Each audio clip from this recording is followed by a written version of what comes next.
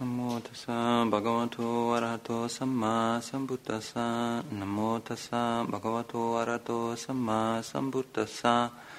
Namo tassa bhagavato arahato samma sambuddhassa. Buddhaṃ dhammāṃ saṅghāṃ namasāmi.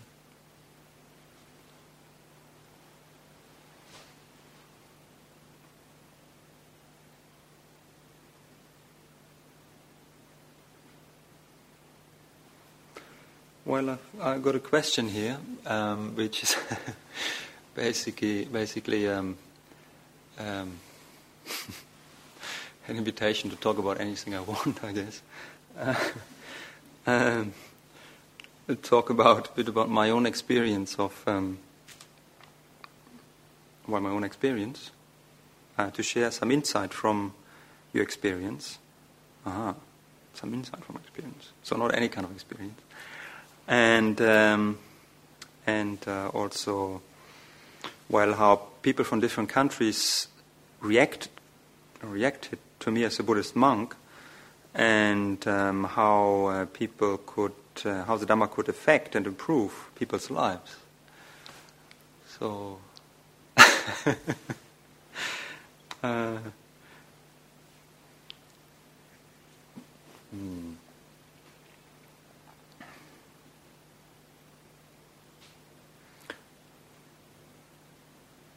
Right, I'm just going to start somewhere and talk about something directly that comes to mind. So it'll be a little bit from my own experience and how it could affect and improve other people's lives, which is also something that you probably all have your own very valid experience of. I hope that's why you are here and keep coming, that it does improve your lives. And I think I leave out the middle bit about how people from different countries reacted to me as a Buddhist monk. I don't know whether that would lead me anywhere that useful, because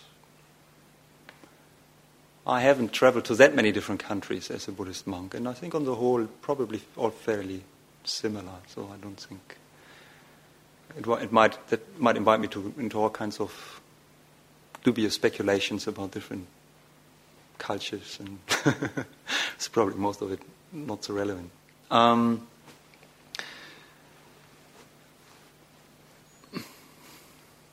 So insight from my own practice, and how I feel it can improve people's lives. Of course, there are countless ways and endless ways. But a little earlier this afternoon, we had this discussion, our tea time discussion, around mindfulness. Obviously, mindfulness, which is one way in which in English we translate, or tend to translate the Pali word sati, is very central element of the Buddhist teaching and of the practices that he offered for liberation. It does not only kind of appear in all kinds of contexts and suttas, but also he has very much emphasized it as really the key to liberation.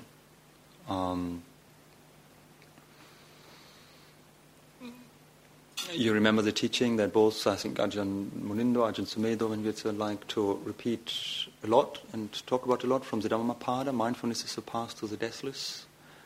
The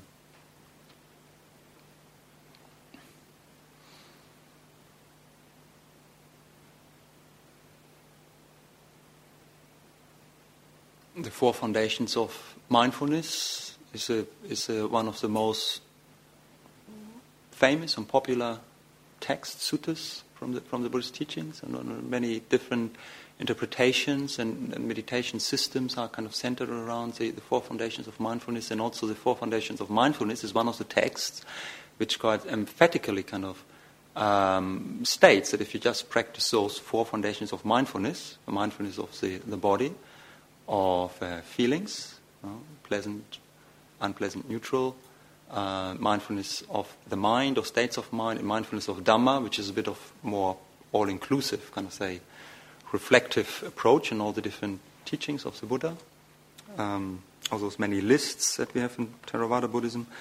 If you practice this correctly and continuously, I think in the sutta itself, the Buddha goes down to, I think, right kind of 7 days, isn't it? 7 days and 7 nights, and that would surely lead you to liberation. So just that. And it is also a teaching that I think has certainly one of the key elements that has attracted me to Buddhism and to meditation, and it felt to me right from the beginning quite transformative in my life. And it certainly how it felt to me subjectively right at the very beginning, actually from the very very first formal meditation that I did, sitting down to meditate, had quite a liberating effect on what I thought felt quite liberating. Basically, I felt it had turned my life around for about at least 180 degrees, I think. And it has kept being a teaching that's been always fascinated me, attracted me. And we get that teaching of mindfulness, of course, in all kinds of teachings, not only Buddhist context, but I remember quite early on I've read Krishnamurti. Krishnamurti talks about it, isn't it? Mindfulness, and or with different terms, Sometimes people call it awareness, or pure attention, or and the way it can liberate you, and the benefits, all kinds of benefits it can give to your life, is kind of gets stressed a lot in all kinds of teaching. I mean, these days you can do mindfulness courses even at university, and you can learn about mindfulness at university, and it's taught in various contexts. Mindfulness in healthcare, and that's so that it gets often then taught, taken out actually of the context of the Buddha's teaching, the package in which the Buddha actually presented it, and it's just as a teaching in and of itself. And that's partly because just in itself, just practicing mindfulness, let's say, to be more, there are many ways in which we talk about mindfulness, but it's just as a practice in itself, to just bring the attention, a conscious attention to what you're doing, has very obvious and immediate benefits. And that you just be more directly with your immediate experience. First of all, you should become actually just more aware of what's actually happening, right now. In some ways, first of all, it just intensifies one's experience. And it's also very obvious, seems to me, in any kind of job context. So it just means you're more aware of what you're doing. So you're probably going to do a better job. And whether you're a football player or a healthcare assistant or a prime minister, mindfulness is going to be helpful. And so you see it also a lot, and there's much success been taught in that context. I mean, you get a lot in kind of business management teachings, mindfulness for managers and things. Mindfulness teachers teaching in companies. There's of course a way. Of course, you have to make a living as well if you're a meditation teacher. And that's where the money is. And obviously, it's also a place where it can be as anywhere applied. An interesting one I read some time ago in one of those American Buddhist magazines about one of the mindfulness teachers there, or Vipassana teachers, who had been an associate trainer of the, I think it was, at that time, I think of the Los Angeles Lakers, kind of famous basketball team, and I think before that it was with the Chicago Bulls or something like that. And he was basically teaching them the straight Vipassana teaching, and supposedly it's been an enormous part of the success of those teams that they had while he was teaching them. It might have helped as well that I think while he was with the Chicago Bulls, I think Magic Johnson was playing for them, and they also both swapped over to the Los Angeles Lakers, and they promptly won all the titles. But so, yeah, you can see it just goes in all kinds of areas, and it wouldn't be so successful in marketing itself if it wouldn't bring the obvious benefits to the people. It gets sometimes also presented in the spiritual context as just the only thing that you really need to do. Just be mindful. Mindfulness takes you all the way. Just be mindful. Particularly perhaps in more secularized context, if that's not a contradiction in itself, I'm not quite sure my terms here, and in the spiritual path, there's a lot of distrust, which of course in modern society there is, of all spiritual traditions and all the cultural packaging that goes with it, and unnecessary maybe forms that are perceived as unnecessary, maybe even distracting from the true essence of the teaching. And that's, of course, even as you see, like in the suttas, in the traditional kind of teachings of the Buddha, where mindfulness very directly points towards essence. And why the Buddha put it so central. I mean, one of the key features, the way that I would see mindfulness, one thing we always have to be aware of course, we're using just a concept here, isn't it? I mean, I'm just talking about mindfulness. And we cannot talk about mindfulness. Many people might be talking about mindfulness, but what do we mean by it? People can still have slightly different interpretation of what they're actually talking about there. Particularly because most of us will probably agree that it's a very elusive kind of thing, really. What is it, really, mindfulness? I mean, even in the Theravada tradition, even among the senior monks and nuns of our own tradition, you might get people talking a little bit different about it. And I found it quite confusing at the beginning, actually. I had my own ideas, and then you hear one Ajahn talking about mindfulness like in some way, and this is, yeah, that's it. And then you hear another one talking about it, and it's, seems to be something different, Or even you can have the same teacher talking about it in ways that seems to be self-contradictory at different times of the day, If you're very fixed on concepts, and are not grounded enough in the exploration of your own experience, then it can be very confusing. It's maybe necessary in the part now we start to appreciate, look at what those terms might mean for ourselves. In part we're going to have to come to clarity about it as much as we can. These are how we use our terms for ourselves. So mindfulness for me is basically this is a form of attention, isn't it? It's just one way of talking, if the difference of being mindful or not is, you could say, if I know what I'm doing, but only in this very simple way that I am with what I'm doing, rather than from being maybe fuzzy in the mind or distracted. That's one way, actually, in which in the commentaries mindfulness is defined as an opposite to distractedness, or not being scattered.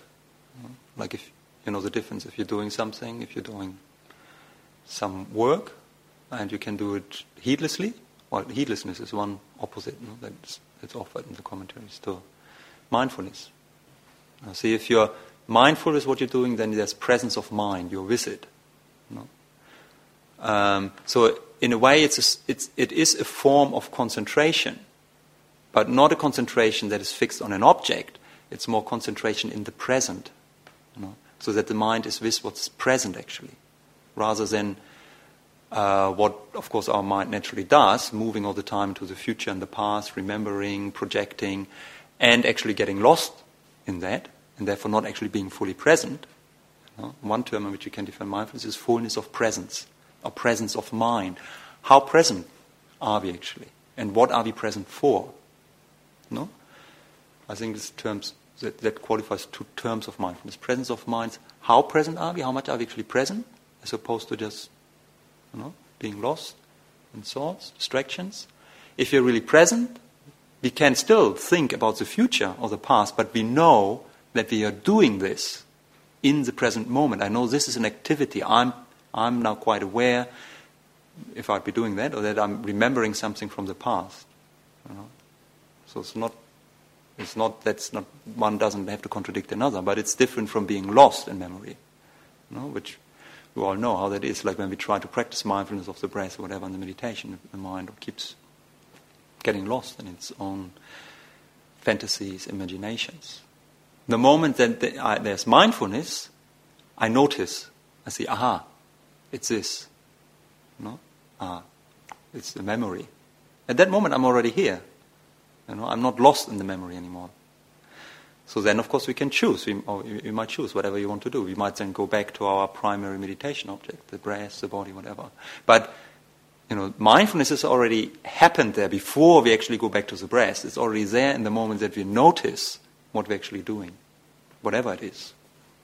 It's that form of presence. And that's, of course, I think highlights the other part in which mindfulness can vary. What when we are present, when I'm saying I'm present in the present moment, of course, there's what in this present moment I'm actually aware of, what I'm actually present for. Of course, we can see there kind of even now here, sitting now here. There's an infinite kind of depth and layer and variety of elements of what makes up our present experience. Only part of it are we probably aware of. No? So in this way we can also see like mindfulness is like it's just either there or it's not there. There's always some amount of what we might call mindfulness, some amount of sati. No? But it's a bit like a dimmer switch, isn't it? There can be more or less of it, and can be more coarse or more subtle. There's always at any time there'll be necessarily lots, an amount of what makes up our reality that we are not aware of. And one of the ways in which actually delusion works, ignorance works, and keeps suffering in place is that it's almost an active force in our life, which keeps actually the focus of mindfulness limited. It means it keeps us away from. It keeps us from being aware of aspects of our life which would be relevant if we want to learn about, making an end to suffering. Because if the Buddha's right, the Buddha said, we're causing suffering to ourselves and others out of ignorance. And it's not just the passive not knowing. That might be an element of it. But this is almost even like an active force in our life. This part of us that doesn't really want to know, because it's often a bit more cozy sometimes. It just, it's like... I think ignorance wouldn't be so powerful. If it wouldn't have its attractive parts of it as well. Sometimes becoming more aware, part of where it actually stops. We're aware to just a certain, we are aware, but only with a very limited focus. Is because if we widen it up, we might actually experience a bit more of painful things. Pain, of course, as we know, there's having a body, having a mind. There's pain involved. And one way in which one strategy, we all have lots of strategies, of course, when avoiding pain and experiencing less of it is numbing ourselves against it, or just looking another way, or not really knowing, not really wanting to know. So we develop actually from early on quite, how you want to call them, active and some passive or whatever, but strategies and to limit mindfulness, to not be mindful, to not be aware of large area, of maybe of more and larger areas of our life. Some of us are more successful with that than others. So, part of the process of meditation and the cultivation of mindfulness, and one of the benefits of it, and in the spiritual context, is of course to regaining actually access to those elements, to those parts of our experience, of our reality, and to gain insight into them. And that means insight into how we create and are responsible for our own suffering. Because only then, when we realize that we are responsible for that we are doing it, that ignorance, in all those years, who knows, lifetimes, maybe has actively prevented ourselves from seeing it, from looking at it, even looking vaguely into that direction, it means that we can actually stop doing it. So it's like there's a difference between... The whole thing about mindfulness actually becomes spiritual when it's not anymore like a tool that we use in order to achieve specific goals and in our interest, which is a valid use of mindfulness, to become a better marksman or a better basketball player or or whatever. But we're actually more like it becomes more spiritual when it almost goes the other way around. Mindfulness becomes actually the main interest because it's the access to freedom and to investigation and questioning our existence actually radically. And then all of our experience, any of it, and more and more of it, as we gain strength and courage, becomes then actually an opportunity to develop mindfulness. No? So we don't use mindfulness anymore as a tool to develop some other skill, like marksmanship, but we use all the areas of our life to develop mindfulness. And why do we develop mindfulness? Well, if we have faith in the Buddhist teaching, or if we have confirmed faith through our own experience, because then mindfulness becomes a direct access and a tool to liberate ourselves from suffering. Because if that's mindfulness, this kind of clear attention to what's actually happening right now, that's a prerequisite, according to the Buddha, to examine our experience and the very structure of our experience as it is happening right now. So that really, in a way, makes practice real. It's a difference from, say, reading about Buddhism in a book, or reading about, say, afflictive emotions, like reading about anger in a book, and actually looking at it and experience it in real life experience right now. It's quite easy to be wise about anger and know all kinds of things about reading it in a book. But to deal with one's own anger, we need more than just that theoretical knowledge. We need actually to work with it where we experience it. So that's here and now, and it's in the body, isn't it? So it's mindfulness that gives us a direct and a skillful access to it. When we become mindful, say, about our emotions, and where do we become mindful? So in the body. That's why the first practice is always mindfulness of the body. That's where it's actually happening. It's the body that takes us into the actuality of our experience, into the actuality of our suffering, and into the actuality of how and where we are creating our suffering. So first noble truth, there is suffering. But then there are those three aspects, isn't it? Suffering, there is suffering, and then the second one, suffering needs to be understood. And then the third one is suffering has been understood. And if you have understood suffering, it means we have understood the causes of suffering. So that's the second noble truth. There are causes of suffering. The cause of suffering needs to be abandoned. And then the third aspect of the second noble truth, suffering has to be abandoned. For the whole process actually to even be initiated, well, what's the first thing that needs to happen? Suffering needs to be understood. In order to understand suffering, we have to look at it, isn't it? And obviously not in a book. Well, that might be a start. That's good for a start. But then where's actually happening? Where's suffering happening? It's in the body. It's in the mind. It's an actuality. It's now. It's here. And it's mindfulness that brings our attention right there. So that's why it's so important. Well, it's one reason why it's so important, the Buddha's teaching.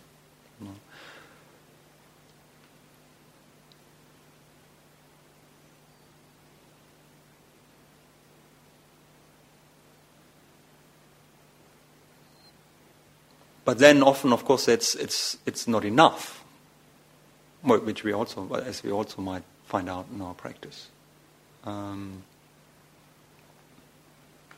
You might say, in some ways, it can be potentially enough, and I think that's partly of some.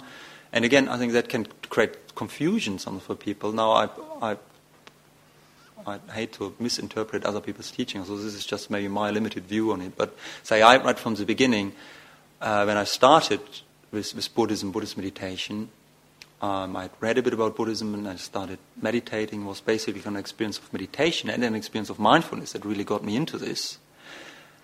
And I still wasn't very, say, fixed or focused on Buddhism. I just looked for all kinds of teaching. I remember one teacher I read just because I came across his books was Krishnamurti. Who was called one of the, some of you might have read him, a very powerful teacher, and who was very much a strong emphasis on just awareness, just mindfulness, which in some ways I thought quite convincing, because if you look at this, the quality of this, what mindfulness is, if you experience it in the present moment, what is it? That allows us this possibility to look directly, say, at an emotion and suffering. Is this just, as we sometimes say, like call it like this here and now, non-judgmental.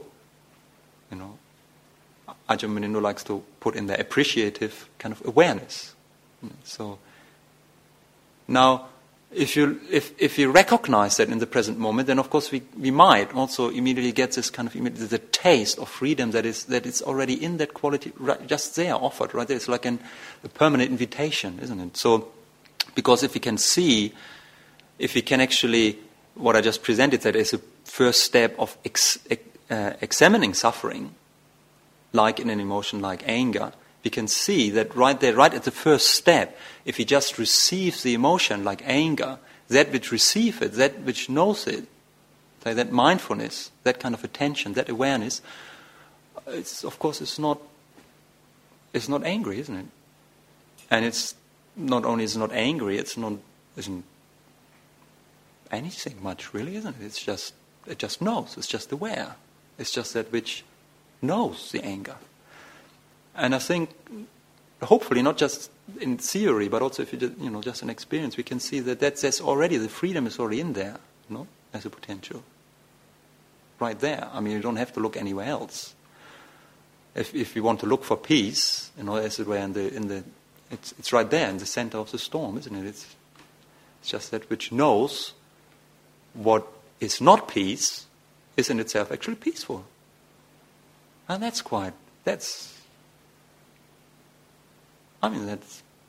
marvelous, isn't it? And it's really mind-boggling, right? When you kind of lean into it and look at them, what is this potential? Isn't it? It's here, it's right now, no? It's that quality that we have in our experience, which basically just knows whatever you know right now, that you're sitting here, or whatever you think, just knows that as a thought, or whatever you feel, whatever emotion, and it doesn't judge it. It doesn't have any judgment. No? Because if there's a judgment, that's another thing you can know, that you can be aware of. It always escapes than any kind of more concrete and any content. Because anything that's content, it just can be aware of. And in that, I think that's kind of the direct access, or the window to the possibility, the potential of peace and freedom within mindfulness or awareness. And it's unlimited, because it quite literally, and we can I think in principle we can see that straight away. It just works with anything. It doesn't matter how disturbing, how painful, how big or small, how subtle. That which is aware of is free of it. If, and that's the big thing, if you can just say, that big if you can actually abide in that. And that's, of course, where our experience, a frustrating experience, for most of us, I guess, is where we always fall short. We get this, it's like the carrot in front of the eyes of the donkey, isn't it? It's like right there. And it is real. I mean, to me it is. We can taste it, and it's a real taste, the taste of freedom, but we always seem to keep forgetting it or missing it just when it really becomes important. Before we know it, we've already lost it again or missed it, and just got identified again with whatever it is, our thought or our emotion or whatever.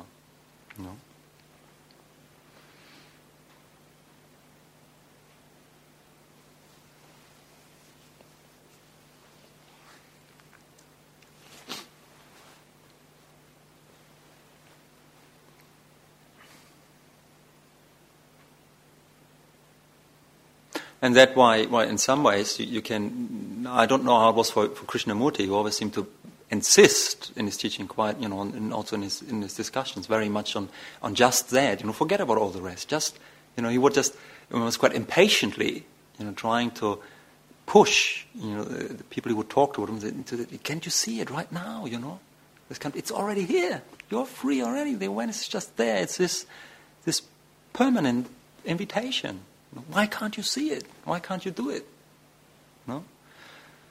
Like me, he said. Well, what do we know? When I read some of his things about his biography, I started to get some doubt about whether he was how free he really was himself. I don't know. It's not up to me to judge it. But I think sometimes when this happens, my interpretation is, I don't know how, Krishnamurti got where he got.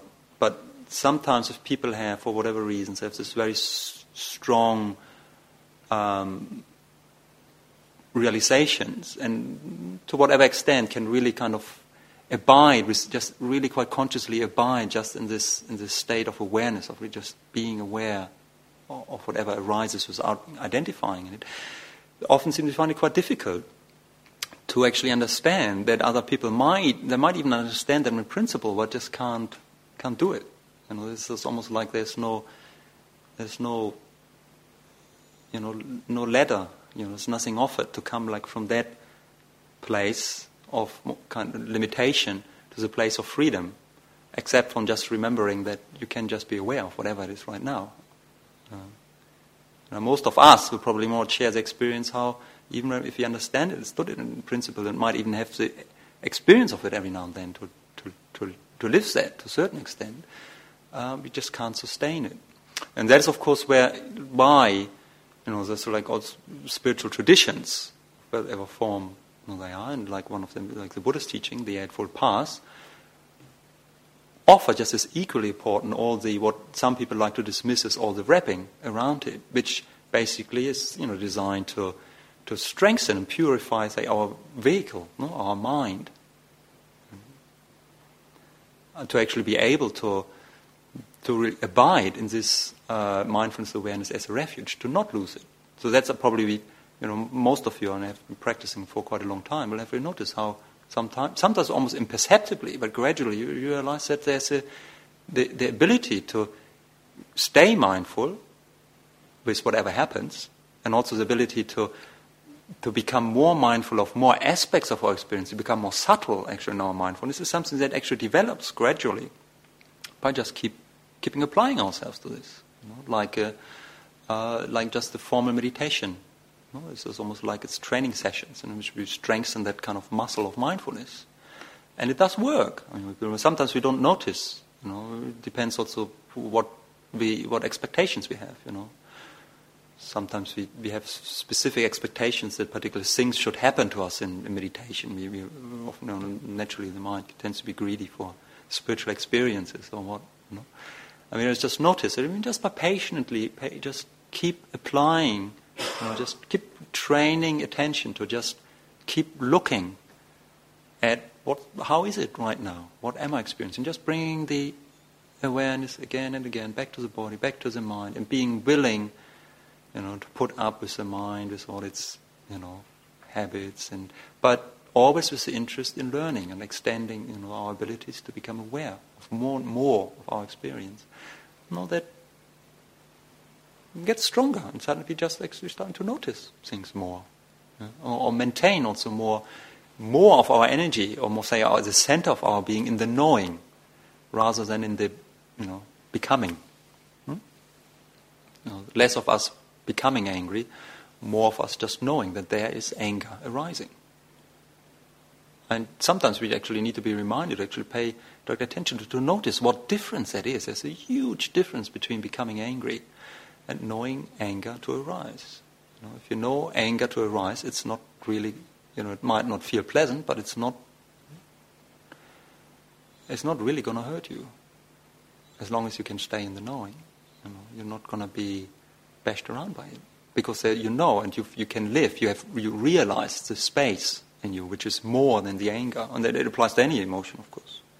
And the more we can do that, the more we can learn that, the more we can actually realize, not just as an idea, but realize, because then we are living it. Part of that potential, of that awareness, of what it actually is, and what it can be. And it's always going to be a mystery, I think. It's not something we can understand with the intellectual mind, but we can become more of this. That kind of freedom, that realization is not something to know. It's something to be. We can be that. We can be that freedom. And that's not a bit what I'm just talking about in general. That's basically like what has pulled me into practice. I'm talking like from my own experience, and that kind of process has been like that for me right from the beginning. I was saying the first meditation practice that I had. I mean, I was looking. I was interested in spiritual traditions and things like that, and I had some interest in Buddhism. I had heard about it, but more or less by what you call chance, isn't it? I came at some point across a book on Zen Buddhism. which offered some very direct and simple meditation instructions. And something of that just spoke to me very directly at that moment. I said, wow, this is really, this is it. This is somewhere sort of that I was looking for, to make kind of those things that I've heard about, thought about, speculated about, something that I could actually practice, for myself. That was somehow at that time for me. The steps that was somehow missing. I had been studying philosophy and, got a lot of headache from that. And it was just different kind of theories and ideas. But that didn't make me feel somehow more free. And then I started to look at religion. Then you got different beliefs. And you believe one system or another. But how could I somehow make this more like an experience thing, a felt thing, something that was kind of mine that I could work with? And certainly meditation seemed to give me the link. And one thing that happened for me, say, was liberating right from the first time. It was a Zen thing, and I told you about, sitting cross-legged and all that, and I wasn't used to that, so it hurt like hell. And I managed about 5 minutes. But something had just hit me very strong, and that's why I said it was like, for me, I thought about that, was kind of a 180-degree turn.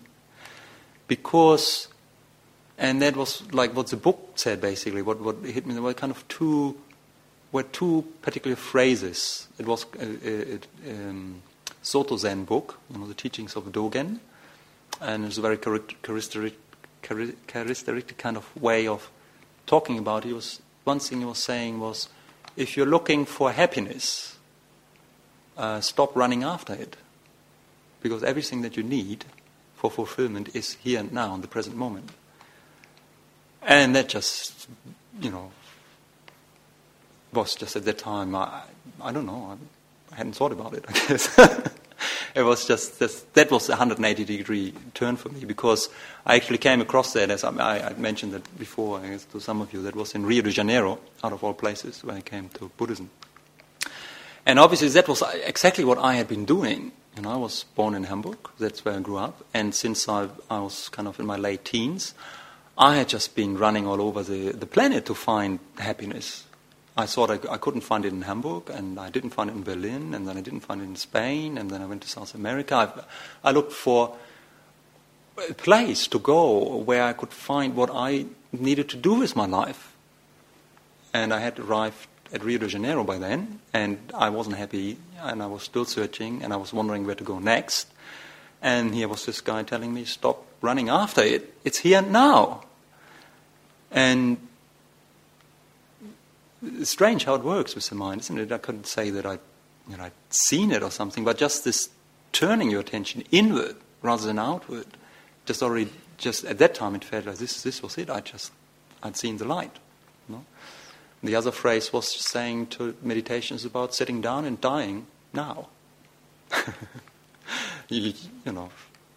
Often, like I said, you have to hear those things at the right moment, isn't it? You just have to be somehow ready to hear that right things for it to do something to you. You might have heard that at another time and just said, what does it mean by that? Die now, How do you die now? I mean, I don't want to die, no.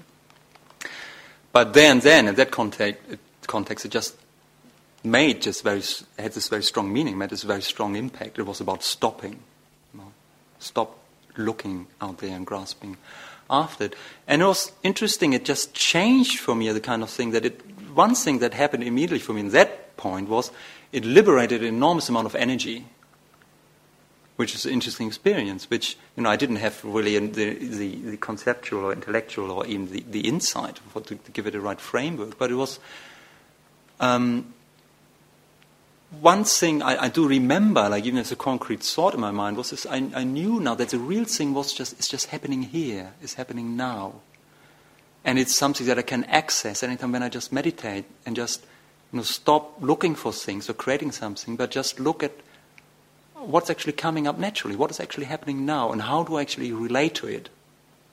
That the whole difference about suffering and freedom is in that. Something in me seemed had to kind of recognize that. And what the way it translated itself for me in my life at that time was that in some ways I took myself less serious and took a lot of kind of my outside engagements and anxieties and about what I had to do with my life and finding a career or whatnot, and things that I felt very anxious about and very heavy. And I wasn't smiling very much at the time. If I see photos of myself on that time, it's quite a very serious kind of young man, very intense. And then suddenly that just broke that thing apart to pieces. Because I felt, no, the real thing is, well, I can't even say somewhere else. It's right here, nothing to do with that. And that was interesting. That felt, obviously, as you can perhaps imagine, very liberating. But actually also was liberating in actually, which now, with sometimes, of course, not very wise ways. And that is an interesting thing, again, as you talk about mindfulness and the danger in mindfulness, and just practicing mindfulness. Because, yes, I had seen something there, and it had a strong effect on me. And suddenly I had so much energy. And obviously something what happened is people felt attracted to that. Suddenly all kinds of people started to talk to me. Things happened to me, then wanting to get in some kind of relationship with me. Then some of it was actually rather dubious, and I suddenly get quite afraid, actually, of the effects that I started to have on other people. Part of me started to feel very fond of that, I've got something going here, obviously. And part of it started to get, what's all this? I don't want this. Which shows you, of course, I guess, I hope, or would now, it shows me like a lot of things, but this is the thing is that we are only aware of what we are aware of. We are not aware of what we are not aware of. Which is a catch-22, isn't it? Which is a catch-22 that we always have to factor in our practice, in our mindfulness. Because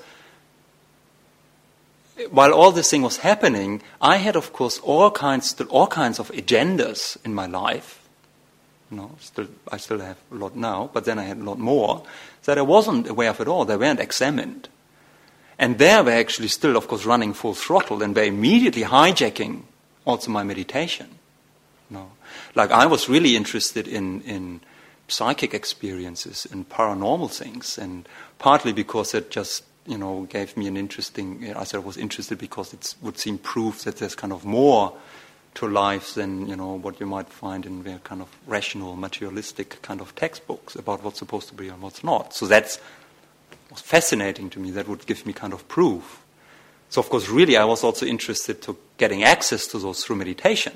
And actually I had kind of thought, now I found this meditation, this technique, and it's all happening here. Of course, I had an agenda there. I was going to deepen meditation. I would get access to paranormal experiences and all that kind of stuff, and could even maybe use some, tricks there, like Don Juan or something like that, and would make me much more attractive and smart and get me into all kind of exciting adventures in life. And part of the all kind of taking everything out there not so serious anymore certainly didn't improve in the beginning my kind of moral outlook of life. Certainly was all more fun, so I just went out there with even much more charged batteries. What I would now see with hindsight is when I say suddenly all this energy was liberated, I think was partly because there was this serious, young conflicted man, a lot of psychological, emotional energy was just bound up in those internal conflicts. I was just blocking myself a lot with all kinds of doubts and uncertainties and just taking it all very serious. This first insight about that's not really what's happening, it's all much more immediately, just suddenly just released a lot of that, because I just, not just as an idea, but experientially, I just didn't take it so serious anymore. That's why I went out there, and in Rio de Janeiro, there's a lot of fun to go out there. I just went out there with much more gusto. You say that in English? That's an English word? Gusto. See? And which of partly, of course, certainly I was all this, much more joyful, radiant, and, the world was mine, the world was my oyster. And of course that made me also much more attractive to other people, who suddenly could all swarm to me. They were not all wholesome either. And certainly I was in a lot of trouble. You can get easily into a lot of trouble in Rio de Janeiro. And that, of course, helpfully and luckily very quickly made me to re-examine a bit, and actually quite quickly, actually, and for my own benefit and good luck, actually recognize that was a lot of kind of quite natural, seems to be kind of wholesomeness in myself, which meant I started to pull the brake on a lot of those things and look at some things more closely and pick up more, of the rest of the Buddhist teaching. There's much more on the Buddhist teaching than mindfulness, and for good reason. Because to be truly actually able to live just from that intuitive awareness in a way that's actually free and beautiful, we have actually to purify our heart, our mind, make it actually beautiful, so that it actually acts and lives in accordance with truth. We can't go past that. Either we do it now, before we kind of move, further into the pool of mindfulness, or we do it later. We first get the pain from getting it wrong, right? And they say, well, no, wait a moment, something here doesn't work. I'm creating actually more suffering for myself here. Then we need to extend mindfulness and look at that with mindfulness, isn't it? So, and that's the process. And I think that was long, that it was also for me, and it's of course ongoing from then onwards, to then start to... I didn't lose faith in mindfulness there, because the experience of that freedom was clear and obvious enough. But I started to realize, well, this can't be the whole story. This is just still very limited. I have to really extend this radiance which comes with mindfulness to everything in my life. Everything. In particular, also all the little nooks and crannies that I don't want to look into because I feel uncomfortable, or where I don't feel so good about myself, I feel embarrassed about myself. I'm going to have to become mindful of that as well, and look at that clearly, and see what's actually happening there. And what's the suffering in there, and what's my part in it, and how am I creating it? That's where we have to take mindfulness to. That's when we use all of our experience in order to develop mindfulness, and we use the mindfulness to then examine and question all our experience, to become free of every way, any way, and any and every way in which we can actually stay hooked and protect our own delusions about ourselves, and which that enable us to keep just creating suffering. And sometimes coarse and obvious ways, and sometimes just very subtle ways. That's part of then the ongoing process in the development of mindfulness with the help of all the other tools, morality, sila, samadhi, panya. So if mindfulness goes into the samadhi bits and the sila, the morality and the panya, the reflecting, actually questioning, examining, until there's nothing left. And then we can't lose it anymore, because there's no way to escape from mindfulness anymore. We can only really fall out of mindfulness and escape from it if there are still those untidy kind of nooks or crannies, cozy places, duvets under which we can hide and smother our clear seeing. Which, if they are there, we just have to face up to the fact, be honest with ourselves. There's a part in ourselves, an active force in ourselves, which you might call ignorance, which is interested in maintaining those. Because there might be places which we don't really want to know yet. And maybe there's even a wisdom to it, because maybe we are not ready yet. Maybe it's this thing that we just need to learn and develop strengths kind of gradually.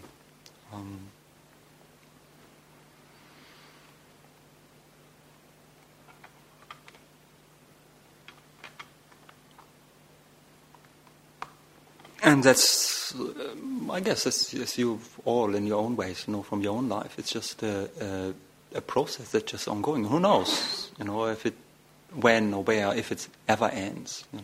I just always remember, like, from Ajahn Chah's teaching, which I only know from books or tapes, never met him, but he was saying he was always warning about any kind of idea of attainment, having arrived somewhere, because that's then usually where ignorance can move in and lures into oblivion, which is just another duvet cover under which to hide. Isn't it? If you think you've arrived somewhere, then you stop questioning or examining. You just act from the assumption that you don't need to further investigate there because you're already there. So the encouragement is like, even when you think you've arrived somewhere, just keep practicing anyway, just in case. And I guess for most of us, we're probably aware enough that there's always still suffering in our life, and as long as there's suffering, then there should be the obvious motivation, of course, to need to keep continuing to practice to extend awareness into our suffering with any kind of skillful means that we find in the teachings or that we can come up with ourselves. You know? As the Buddha himself used to say, anything, even like if you don't find it directly in what the Buddha said himself, that anything that helps towards cultivating and maintaining wholesome states of mind is within the realm of the Eightfold Path of the Buddha's teaching. So it's an encouragement to ourselves to be creative and to find what actually helps us towards more wholesomeness, more lightness of being, more ready and easy access to the natural goodness of the heart, and to more and stronger and more subtle mindfulness. And it can just be, sometimes we get quite exciting new insights, new releases maybe of life force, of well-being, of energy, new more free ways of experiencing ourselves and the world. And sometimes it just doesn't look so straightforward. Sometimes it's just very hard work, but it's all part of it. It's not a linear kind of straightforward path that you can just copy out of a textbook. It's life, and each individual of us is just too complex and complicated for that. So there's there are no guarantees, of course, no safeties, but the general just trusting in the fact that this is just something that if you have tasted, there's even a little bit the potential, the possibility of freedom, that we just keep trusting and just keep working and keep being. As long as we can trust our own internal aspiration to want to know and to be free, then there's nothing to lose, because then we know whatever we do, even if we make mistakes, then we have the willingness and the humility to acknowledge that and to pick us up from where we fall down and just keep going. The one thing that we will know then is that we won't give up. We just keep going, however long it takes, however small steps we might have to limit ourselves to in the present moment. Well, if that's what's needed, that's what we're doing. And that's how gradually just the path accumulates strength and force. So that's certainly how it has been for me, and it feels sometimes when I think back of that first, when I first started to meditate, I have very clear memories of that first meditation and how it hurt. In some ways, it feels like I've gone a long way, from there to now.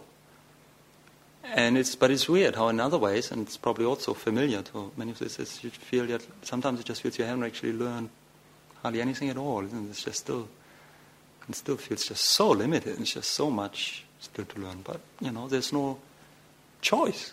You just have to. It's just that simple, isn't it? You just have to realize again and again. Just know. Okay, yes.